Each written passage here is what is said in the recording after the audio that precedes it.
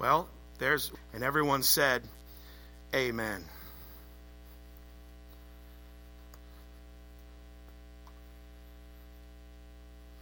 Okay, preacher, it's almost game time. It's almost game time, preacher. Get your game face on. You got a tough job ahead of you this morning. I know these people are hard to please sometimes. Sometimes they're a handful. Preacher, you got to deliver this morning. You got to do a good job, right? Because so they'll come back. I mean, that's what we do here. You got to make them happy. Last week, I think some of them weren't happy. I think a lot of them didn't like my jokes, and a lot of them really didn't appreciate some things last week. And Lord, it didn't take long, and I know I can't please them all, but Brenda, actually, she said I looked really good last week, so that's okay. All right, it's here. Get focused. Get focused. Got to do good this morning. Got to please these people. Got to make them come back so they're happy. A lot of them, they probably won't come back because it's football season. We won't see them again till Christmas. But we got to shake that thought this morning. We got to do good this morning. We got to pick up my game. All right, preacher, let's do this. Got to have them like the message. Come on, Burke, you can do it. Make them like you. Not too serious because these people like funny, right? Remember the cat joke? That always works. Hey, you know cats aren't Christians? They always love that joke. All right, here we go. These people are hard to please, but you can do it. You can do it, preacher. You can please them all. You can do it. Just concentrate, focus, get ready. Come on, preacher, you got this. You can do it. Ready? All right, it's time to play ball. Here we go. Get ready. It's what you do. It's your job. 5, 4, 3, 2, ready, straight, smile, get ready. Here we go. Good morning. Is my mic on? Good morning. What?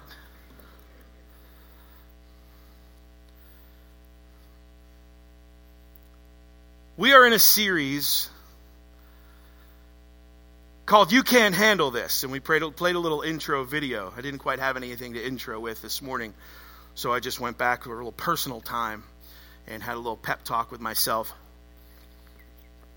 I don't know how many of you do that. I'm glad you didn't hear it. But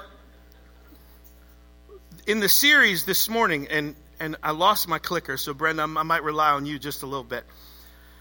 Or unless someone could go in there and get it for me, that'd be great. I probably left it in there. But in the series, You Can't Handle This, we've come to a part in this series that you can't handle it. And we're talking about this life and the Christian walk and how there are things that the enemy will tell you that you flat out can't handle. So don't even try, right? You can't handle it, so why bother even trying? And what the enemy will do, thank you, what the enemy will do is he will preach to you half-truths. So things that you make you think, well, maybe I can handle it. I don't know. Maybe I can't handle this, but and the enemy comes down and he gets you confused and he gets you worried and gets you, I can't handle this. And we become obsessed with things that we think we can't handle. And for this week, a more practical series that we're having, right? More practical teaching series. You can't please everyone. And the enemy would come at you and say, you know what? Don't even try because you can't please everyone. And let me just say this, and if you're a note taker, you might want to write this stuff down. If you're not much of a note taker, you probably want to write this down. Becoming obsessed with what people think about you is the fastest way to forget what God thinks about you. Becoming obsessed with what people think about you is the quickest way to forget about what God thinks about you. Week 2 of our study, You Can't Handle This. Today we're going to deal with the truth that most of us know intellectually, right? But a few of us actually live out practically. And it's the truth that no matter how hard you try, you can't please everyone. I want to just say for the record, though, that the thoughts that I was giving myself, the prep talk or the pep talk and those words, they don't actually go through my mind, right? Not week in and week out. That was all made up, even the part about Brenda saying how good I did. But it was all just made up. I don't beat myself up. I don't do anything. I'm not back there saying, you got this in a mirror every week. But I might start. It was pretty fun. But even though those thoughts aren't my common thoughts today, sometimes they really do go through our minds, right? Like, I'm a regular person. I live in reality with you all, and I'd like for people to like me, right? We all want people to like us, and the pressure we feel, real or imagined, if I do a good job, then maybe some people will come back. And if I don't, maybe they won't. And, there's been Sundays when I say, boy, I hope some people come. Last week was a little rough. I hope some people come back. But you all do, and it's good. It's okay. But there's the temptation to surrender your life to the opinion of other people. And you're probably like me, and you know the truth that you can't please everyone. But it's weird how our spiritual enemy can come in and manipulate or massage that truth in such a way that it actually ends up affecting us and hurting us. So you might say, well, I can't please everyone, so I better work really hard to please as many people as I can. Or for you, it might be, well, I can't please everyone, so there are just certain people that I need to focus on and devote my entire life to pleasing them, because if they're not happy, then I've failed. The truth is that you're not designed to please all the people. In fact, can you say it with me? Would you admit it this morning? Would you say that I can't please everyone on the count of three? 3, I can't please everyone, but I can please God. Say that with me. But I can please God.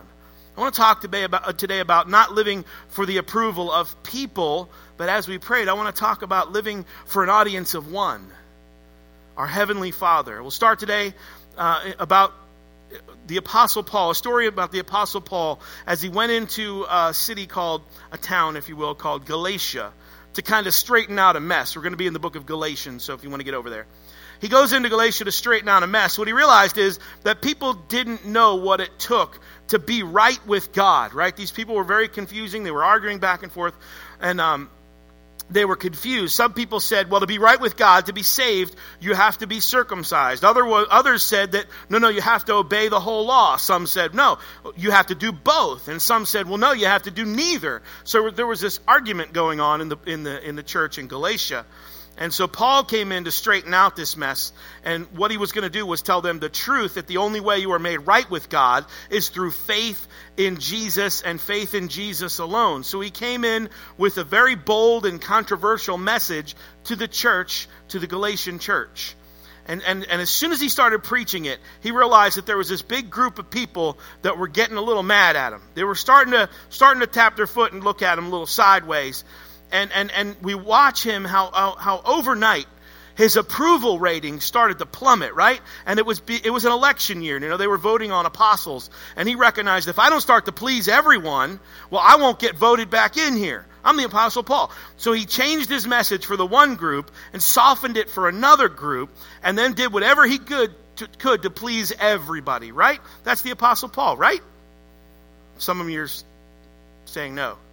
Yeah, not. That is not what the Apostle Paul was about. That's not what he did. But isn't that what we do a lot of times? We try to please everyone. What he did was he came in and he preached boldly. You must receive Jesus and Jesus alone. And there were a lot of people who didn't like his message. And that's why he made this very bold statement, which I absolutely love, in Galatians 1 and verse 10. He said this, something I hope will be true of all of us, actually. Obviously, I'm not trying to be a people pleaser. He said, obviously, I'm not trying to win the approval of people, but of God. If pleasing people were my goal, I would not be Christ's servant. He said, I'm not trying to be a people pleaser. He said, no, who am I trying to please? He said, I'm trying to please God. Now watch this. If I were still trying to please people, he said, I would not be, say it with me, Christ's servant. I would not be Christ's servant. If I'm always trying to please the people, then it will take my eyes off of pleasing Christ. Let me put this on the screen so you'll get it. And I want you to get this morning. Is that kind of too small? Oh, it's good. Becoming obsessed with what people think is the fastest way to forget about what God thinks. I can't please everyone. We just said that, right? I can't please everyone, but I can please God. Are you a people pleaser? Would you consider yourself, if you were to take some self-inventory this morning, are you a people pleaser? Are you driven by what people think? To help unpack it a little bit, I'll give you some characteristics this morning of people pleasers. And then maybe you can kind of put yourself in one of these categories if you're taking notes. People pleasers tend to take criticism personally. I don't know about you all, and I won't ask you to raise your hand without raising mine. This is a big one for me. I take criticism personally.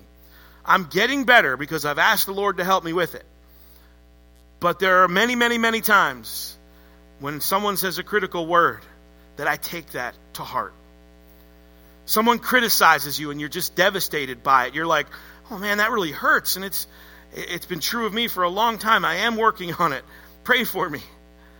But you know, I could have a church full of people and I could have 100 people and 99 of them could come up and say, hey, Pastor, good sermon this morning. Good sermon. But I could have one that would say, I'm not so sure about that sermon. I didn't really like that joke. Don't you know I'm a cat person? But I didn't really like such and such or whatever. They could pick something. And I could hear that one voice louder than the other 99 voices. I take criticism personally. A little bit too personally. Would you agree, if you're that kind of a people pleaser, would you agree by show of hands? I take criticism a little bit too personally. Well, good. Thanks for your humility and your transparency. Another characteristic of people pleasers is they feel an extraordinary fear of rejection, right? Nobody likes to be rejected. Please don't reject me. Please like me. I'll do whatever it takes. Just how many would, if you would think, just take personal inventory, would say, you know what? Yeah, I do. I don't like rejection. Who likes rejection? No one does. Another characteristic of people pleasers, they find it hard to express their true feelings. Like, I like to tell you what I think, but I'm afraid I might hurt your feelings. I'm a people pleaser. I'm not going to actually come out and say what I'm thinking. See, you know what? I have a hard time expressing my true feelings because I don't want to offend you. I don't want to get you mad. I don't want to hurt your feelings. You know, how many of you would say that this morning? Just say that this morning with me. You know what? I have a hard time expressing my true feelings. There's actually probably more of you, but you're having a hard time. Maybe one last characteristics of a people pleaser would be the people that have a hard time saying no. People, hands going up, I didn't even ask you. Hard time saying no, right? We have a hard time. If that's you, you tend to overcommit. You're like me, you can be very agreeable on the outside, but maybe you start to be a little resentful on the inside. That's what people have a hard time saying no. I'll do it. And then you're like, I said I would do it, so I have to go do it. Pastor, can you come and help me do this? Sure I can. I overcommitted, but I have to go. Harriet Breaker wrote a book called The Disease to Please. And this phrase caught me, the disease to please. And in it she says that people pleasers are like addicts. They're addicted just as a drug addict would seek out drugs. People pleasers constantly seek approval. The disease to please. It's a very dangerous disease. And when we become obsessed with what people think about us, it's the fastest way to forget about what God thinks about us. So what are we going to do? We're going to look at a couple big facts, two big facts about people pleasers. And I pray that the truth of God would set us aside from living for the applause of men. And instead, we would live for the applause of God. Fact number one, if you're taking notes, it's a very important one. And it's a little bit harsh and it's a little bit bold, but it is very important. People pleasing is a form of idolatry. Not adultery, idolatry. How many you know what idolatry is, right? Making up idols, worshiping something other than God, putting something in front of God, making an idol out of that, and worshiping that in a sense. It's a harsh statement, but people-pleasing is a form of idolatry. God says what? You shall have no other gods before me, right? That's sort of in the top 10 if you're familiar. But when we surrender our lives to the opinion of people instead of the opinions of God, what we're doing is we are elevating people into the position or the right spot where God belongs. In other words, you're saying, I care more about what you think than what God thinks. It's idolatry. In fact, I would consider people-pleasing more of a spiritual problem than a relational problem, in fact. It's idolatry. In fact, you see a great example in the New Testament where there were some leaders. They were believers in Christ, but they wouldn't go public with their faith because, you go public with your faith and you might be criticized. Your friends will say, man, you're just one of those holy roll. You're one of those religious people. And so you keep it quiet. And here's the reason they didn't go public. If you go over to the book of John, it says this in chapter 12, verse 42 and 43. It says, but yet at the same time, many even among the leaders believed in him. So these were believers. But because of the Pharisees, they would not openly acknowledge their faith for fear they would be put out of the synagogue. And then verse 43, because what did they love? For they loved human praise more than praise from God. They loved human praise more than praise from God. We love our love for people to like us more than we do to live the way God wants us to live takes over. In fact, I was trying to get in my mind and thinking about, when was maybe the first time in my life that I tried to live for what someone else might think, or be consumed with what someone else or people might think of me. And I could only remember one story, one experience that I had in my life when I used to. Does anybody snow ski? Anybody ever been down the slopes? A couple people, right? I mean, maybe not now, but there was a time, right? Okay, a couple more hands. But there was a time when I enjoyed snow skiing, and a buddy of mine, my best friend growing up, best man at my wedding, we decided we were going to go snow skiing one weekend. And we lived in eastern Pennsylvania, so the Pocono Mountains were close. And we used to go over there and get and how many know it's sort of a badge of courage when you get your lift ticket on your zipper on your parka, right? And how many see the people with like 45 lift tickets by the end of the season? We know you ski. We get it. Some of you skiers know what I'm talking about, right? Yeah. Look at me. I ski. Okay. Well, you know how to get a lift ticket for sure. So we head out, and we were just young kids, so we didn't have our own fancy equipment or anything. So we would rent skis, right? Rent skis and boots and poles and all that stuff, right? Ski rental. You go out and rent your skis. Well, we rented it from the local ski shop, put them in the car, and headed out for the mountain. And when we got out there, we were skiing all day. It was great. It was wonderful. Just skiing all the time. And there were warnings on my skis. Right on the skis. Not for professional use. Like something like that. Like, don't go crazy with these skis. They're rental skis. They're just regular old skis. Don't go crazy. So all day we're on the mediocre, like the medium hill, right? So we can take the lift up. Here we come down. We're having a good time. And believe it or not, as top heavy as I can be, I was okay on skis. And I could get going. And it was okay. Rented equipment, though. We had no business going anywhere above the intermediate slopes. But that Black Diamond, double Black Diamond hill was calling my name. And there was my buddy. Come on, man. You could do that. Like, you skied all night. You're good. All right. You know what? I'm going to live for the opinions of my friend. And I cared what he thought. I didn't want to be, I got my lift tickets. I'm going to go up there and I'm going to ski that double Black Diamond with my rented skis. Well, all right. And that's another whole lift, right? You get up to the one lift and you get off. You get up to the top where the double Black Diamond is, and it's like foggy up there. It's so high up. So we get all the way up there, and my buddy's there with me, and he's going to try it too. And we get to the top, and he bails. He said, I'm going back down, man. I'm not doing that. I said, man, please. I swish over, and I look down this mountain, and I mean mountain. Anybody know what a mogul is in skiing? It's like a little pile of snow, and you see them down there, and they do all this when they do it, right? These moguls were the size of Volkswagens, Frank. Volkswagens. And how many know that as the day progresses, right, it's warm during the day and then it gets really cold at night, it starts to freeze. And things get a little slick and icy.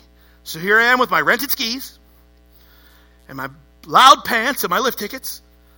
And I'm ready to go. My skis are literally hanging over the edge of this mountain. But my buddy's over here saying, come on, man, you got it. I'm like, oh, I got it. I don't got it. But I'm living for the approval, right? I'm on the spot. I'm living for this. Okay, here I go. And I start down this mountain. And let me tell you, I don't remember a single mogul. I just plowed right. I don't even know what happened. But I got 3/4 of the way down this hill. And I caught a mogul, and down I went. And these rental skis had a warning on them for a reason. They don't break away when they're supposed to break away. Oh! So I hit this mogul, and I go down. And one of my skis goes all the way down the mountain. It did break away, and it went down. The other one did not go down the mountain and stayed attached to my foot. And it planted in the mogul, and the ski went this way, and I went that way, and I tore my ACL in two. Pop! I didn't know that, so I skied on it for another couple hours. I had no idea. And I drove home and with a knee about the size of a basketball. I don't know what happened. I don't know. But I wasn't about to quit skiing. My buddy's like, shake it off, right? Okay, approval of men. Shake it off. Yeah, you got it, man. I went in the lodge a little while and hit the slopes again. And then a rookie skier, a girl, was coming down the mountain and skied right into me. Strike 2. Strike 3 was when I got the speeding ticket on the way home. Like to say I've learned my lesson, but I cared more. My point is I cared more about the opinions of my best friend than I did about doing the right thing. The right thing was heed the warnings on the skis. Don't go up there with your lift tickets and your rented skis. And don't ski down the Volkswagen moguls. But I cared more about the opinions of my best friend than I did about doing the right thing. And what happened is, and what happens now is, I fell into a trap. I fell into a trap that can consume your life if you're not careful. In fact, what I've done is I found some people-pleasing traps that in fact fall under one verse that is in the Scriptures, in Proverbs. How many love the book of Proverbs? I mean, it's just, it's been touching my heart lately. Proverbs 29 and verse 25 says this: fear of man will prove to be a snare, but whoever trusts in the Lord is kept safe. I really want you to see this verse and get the power of this verse. Scripture says, no, not fear of God, but fear of man. Fear of man will prove to be a what? Say it. Snare. All right. You guys are paying attention this morning. Will prove to be a snare, but whoever trusts in the Lord will be kept safe. Fear of men, fear of what man might say, fear of what man might think, fear of what they're going to do, fear of what people are going to say about me, fear of what people are going to think. It proves to be a mokesh, a snare. Last week you got a little Greek lesson. Everybody remember the word? Scubula, yeah. Well, this one is mokesh, the snare. It's a Hebrew word. It's translated snare or trap or a noose. It's actually like a noose or a trap that's used for animals to trap them. Or it's also translated as a barb. This is what they would have actually, like a hook in the nose, like a snare, like a trap. So literally, it was like a hook in the nose, like this. I know it's gross, but I want you to get the point. It's like a hook in the nose. And I know you're going like that. I never saw that side of you. But I don't really care what you think, because I'm not living for... Or maybe I'm doing this just to please you. I'm really confused right now. But I've got my finger on my nose, and I'm talking to an audience of people. So what is this? What is this, though? What is this? It's, you know what? Hey, can you do this for me? Yeah, sure. It's a snare. It's a hook. It's a hook in the nose. Hey, can you come over here? Yeah, sure. I'll help you out. People pleasers. Hey, will you compromise your values for me? Yeah, all right. Hey, I want you to I want you to just approve and think I'm cool, man. Yeah, that's fine. Yeah, I'll compromise. And you're being led around by a hook, a snare, fear of man, what man might think. Hey, you know what? Hey, do you think I'm funny? Do you think I'm cool? Are you accepting me? Oh man, fear of man. What man might, I'm a people pleaser. Because I got this hook in my nose. I'm being dragged around. Hey man, hey, do you like my new shirt? Do you think I'm funny? Do you think, and you drug around because the fear of man will prove to be a snare. It's a hook in the nose. And I know it's gross. And it is as disgusting as it may seem. It's a trap. It's a snare.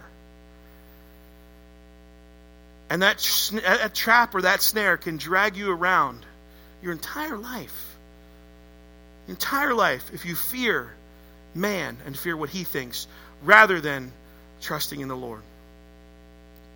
Remember, the number one idea behind this series is that the enemy will tell you things that are sort of half-truths in order that you doubt who you are in Christ. The enemy will try to lure you into these traps.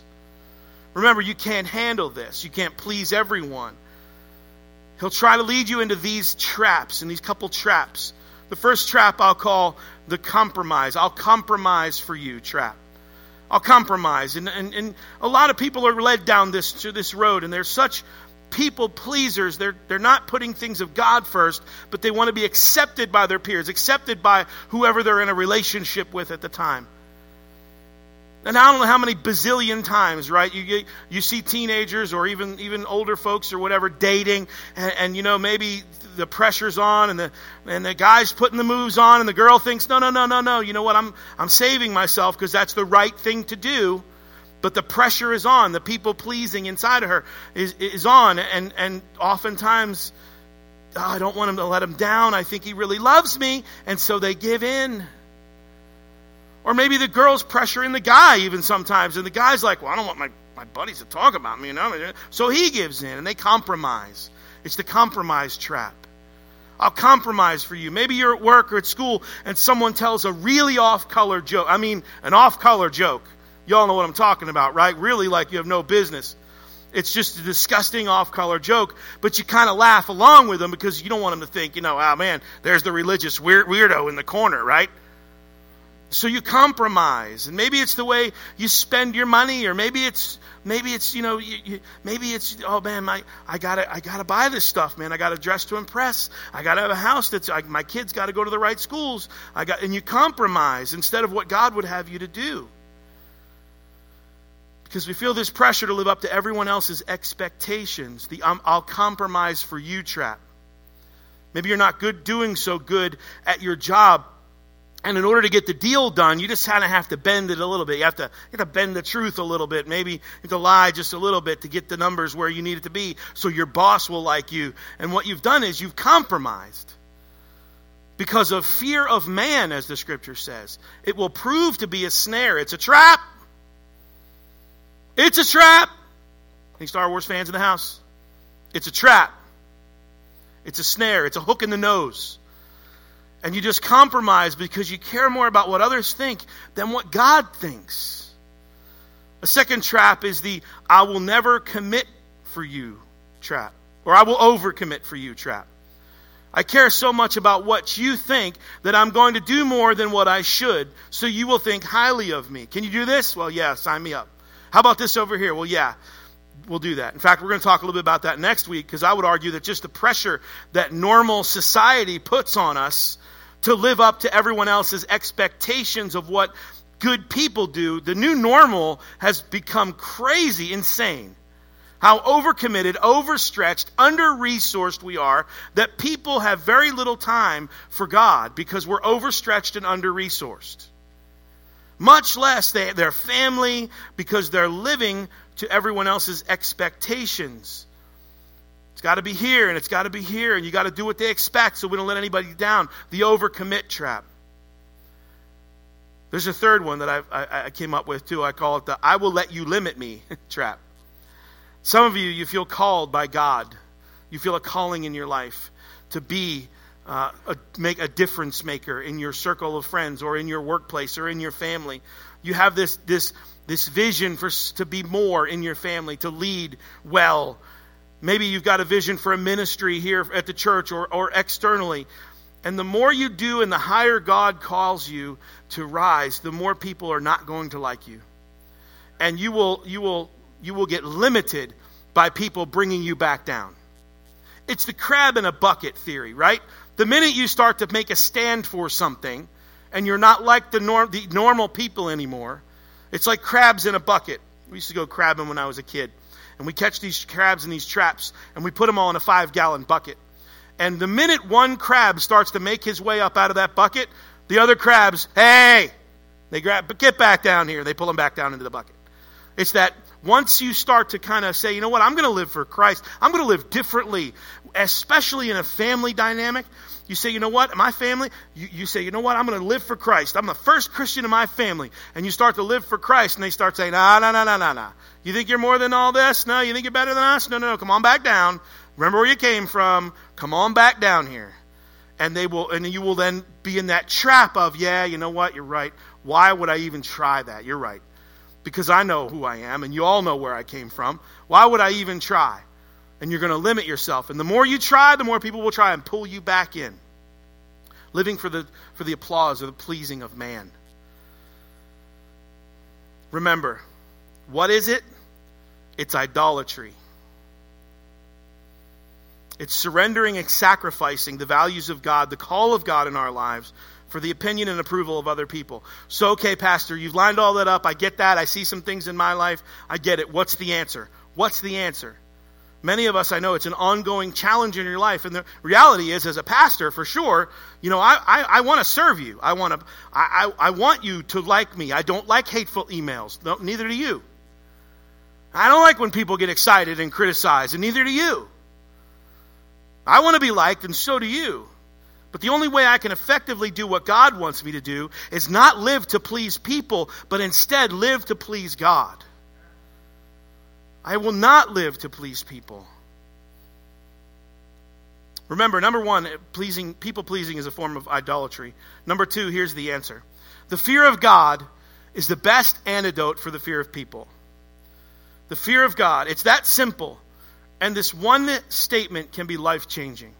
The fear of God is the best antidote for the fear of what people think. In fact, if you would say that you're what?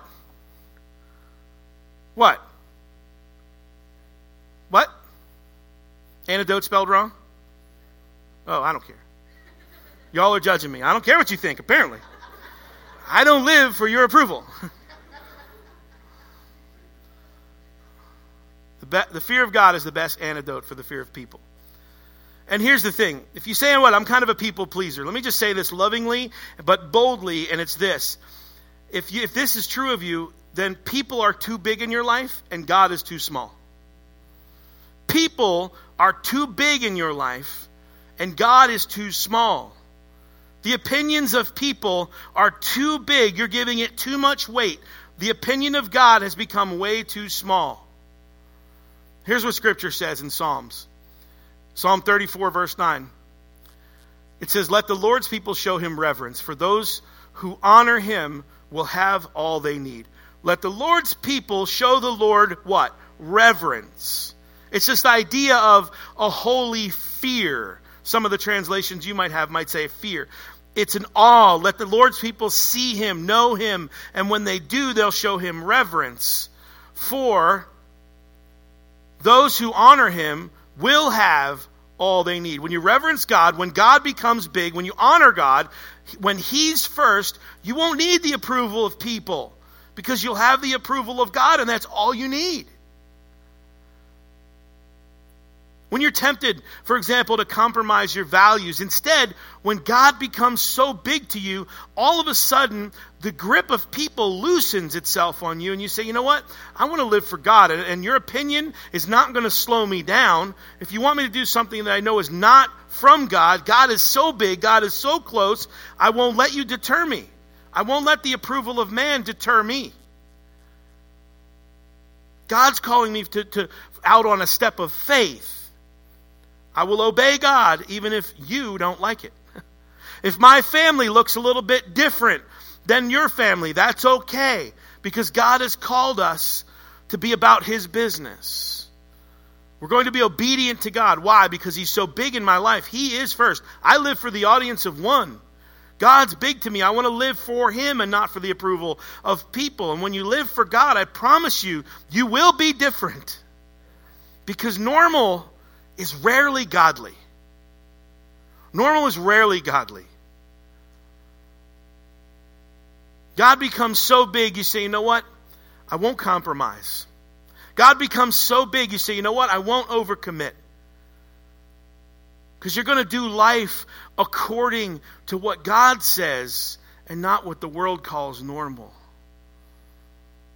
Jesus said, come to me, all who are weary and worn out and burdened, and I will give you rest. Little peek foreshadowing into next week. Few people, if you would agree with me this morning, have any sense of rest whatsoever. We think that stress is normal because we're being dragged around by these expectations of everyone else. And one of our greatest sins could be that we are committing the sin of doing too much. I will not do what everyone else expects. I live for an audience of one. I will do what God tells me to do and God alone, because God is so big in my life. God is so big that I will obey what He says and not let the opinions of others limit me. If He calls me to take a faith risk, even if everybody else disagrees, I'm not living for you. I'm living for Christ. If God calls me to lead my family in a different way, you say, you know what, God, I'm trying to please God, not others. Even though others may criticize, I do what God calls me to do. The greatest antidote for the fear of what people think is the fear of God. It's getting close to God and living for Him alone. And I don't know how to say this, but in order to be set free, and you need to be set free, there are so many things in your life that would be dramatically different if you were not so concerned about what people think. Some of you might even have a different career today. You might be educating your children in a different way. You might be living in a different place. You might not conform. The Bible tells us, we learned in Romans, do not be conformed to the patterns of this world. You be transformed by the renewing of your mind, and you won't live like they live. And you'll get questioned, and you'll get made fun of, and you'll get, well, what makes you think? You live for an audience of one. You live for an audience of one. Be set free this morning. You don't have to live like them. You don't have to dress like them. Be who God created you to be.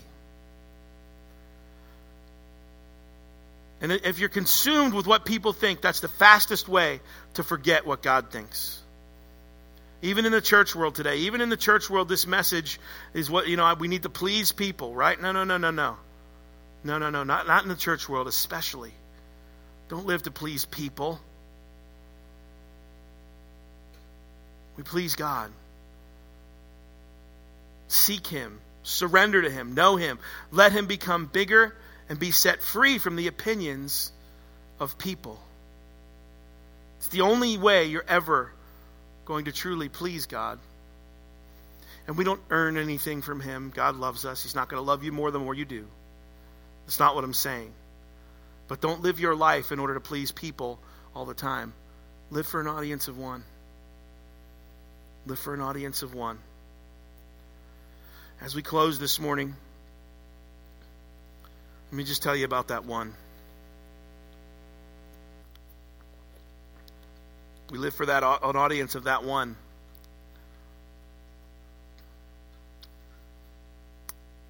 Some fellas got together during Jesus' last days of His life when He walked this earth. His disciples got together. And despite what people would say, despite what the Pharisees would say, despite the judgment that would come upon them from their friends and family, they put aside everything they ever knew and lived for Christ. They dedicated, you could say that about the disciples, they dedicated everything to Him. And some of them, most of them, paid with their very lives. Those disciples knew what it meant to give up pleasing people, to give up the status quo, to give up normalcy, to give up what the world then would call normal, and live for Christ. It's been a while since we've figured out how to safely take the Lord's Supper. But let me share with you that the audience of one, this one Jesus, on the night that he was betrayed, he gathered together with his disciples. And we're going to take communion in a few moments. If you don't have one of these, just raise your hand. There's some people in the back that have them as the children make their way back in. You can figure it out, right? There's a wafer on top, the juice is in there, and then we'll just throw these out. We're not passing the plates. We're not sharing all these wonderful germs. We're just going to have one of these. You can get ready. You can take the wafer out. You can get it all set up. But let me tell you the facts. On the night that Jesus was betrayed, and he said, one of you will betray me. One of you will live to please the people. And on that night, he said, there's something I want to get, there's a point that I want to get across to you disciples. The disciples were a little remedial, right? And I find comfort in that. I hope you do, some of you. We don't have to have all the answers, but Jesus said this, on the night that he was betrayed, I'm not going to be with you much longer. He said, I want you to do this in remembrance of me because I'm going to suffer a horrible death. And this is what he was saying in so many words. And some of the disciples got it and some of them didn't. That worked out. He said, they didn't know this, right? They were remedial. He said, I'm about to die for you. I'm about to give up my body on a cruel cross for the remission of your sins. I'm about to shed my blood, Jesus said, on a cruel cross. There's real pain, real suffering, real death that's going to occur. And I'm about to do that for you. And Jesus said, I want you to remember this moment when we sit here. Because in a few days you're going to look at me on that cross and you're going to remember when we had this last meal together. And Jesus said in so many words, and this is the BLT, right? Jesus said in so many, not a bacon, lettuce, and tomato, Lisa. That's not what I'm talking about. It's the Burke Living Translation. But Jesus said in so many words, I want you to remember me by doing this in this meal, this time we're sharing together. And remember, a meal wasn't just some food back then. Meals were symbolic. When you shared a meal, shared a table with someone, those were your closest friends. Those were family. Those people that gathered together, those were family. That was your family. And so Jesus said, in a few days, my body will be broken for you. And I want you to take this bread and eat it. And he probably had literal bread. But I want you to take this bread and eat it in remembrance that my body was broken for you, for the remission of your sins, that you might be blameless when you stand before the judgment seat of Almighty God. He said, my body will be broken for you because I love you so much. He said, take and eat. This bread is the symbol of my body.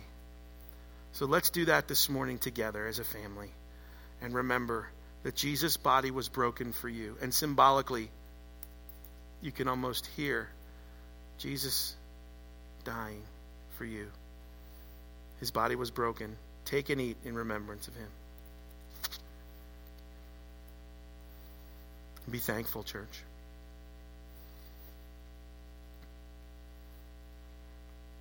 And he also said, you know what? My blood's going to be shed. For there is no remission of sins apart from the shedding of blood.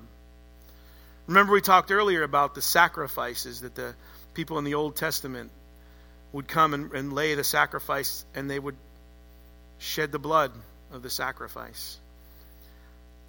Jesus was that once and for all final sacrifice for the remission of all man's sins.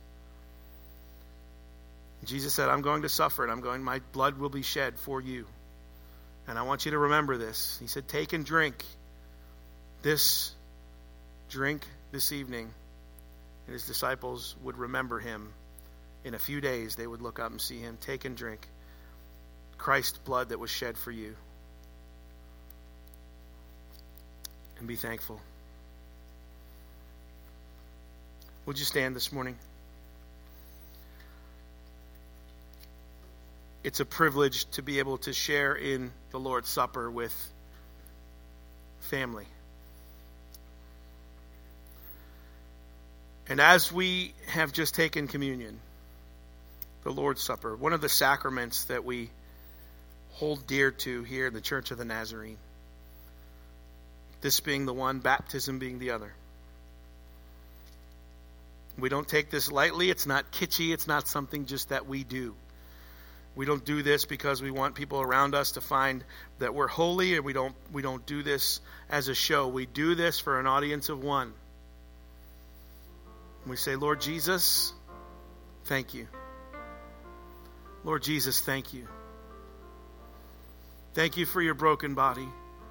Thank you for your shed blood on the cross. And I needn't live for the approval of anybody else. I needn't try and seek out or earn any kind of salvation, but that, Lord, you paid the price. You sacrificed your very life. No one took it from Jesus. He actually laid his own life down for the remission of your sins, for you and for me. They didn't drag him across that Via Dolorosa. He didn't drag him down that lane and nail him to a cross. He didn't struggle. He went as a lamb led to slaughter. He said, nobody takes my life from me. I lay it down. Jesus voluntarily laid his life down for you. No one forced him to lay down on that cross and get those nails pierced in his hands and his feet and that crown of thorns. And no one forced him. Be very clear on that.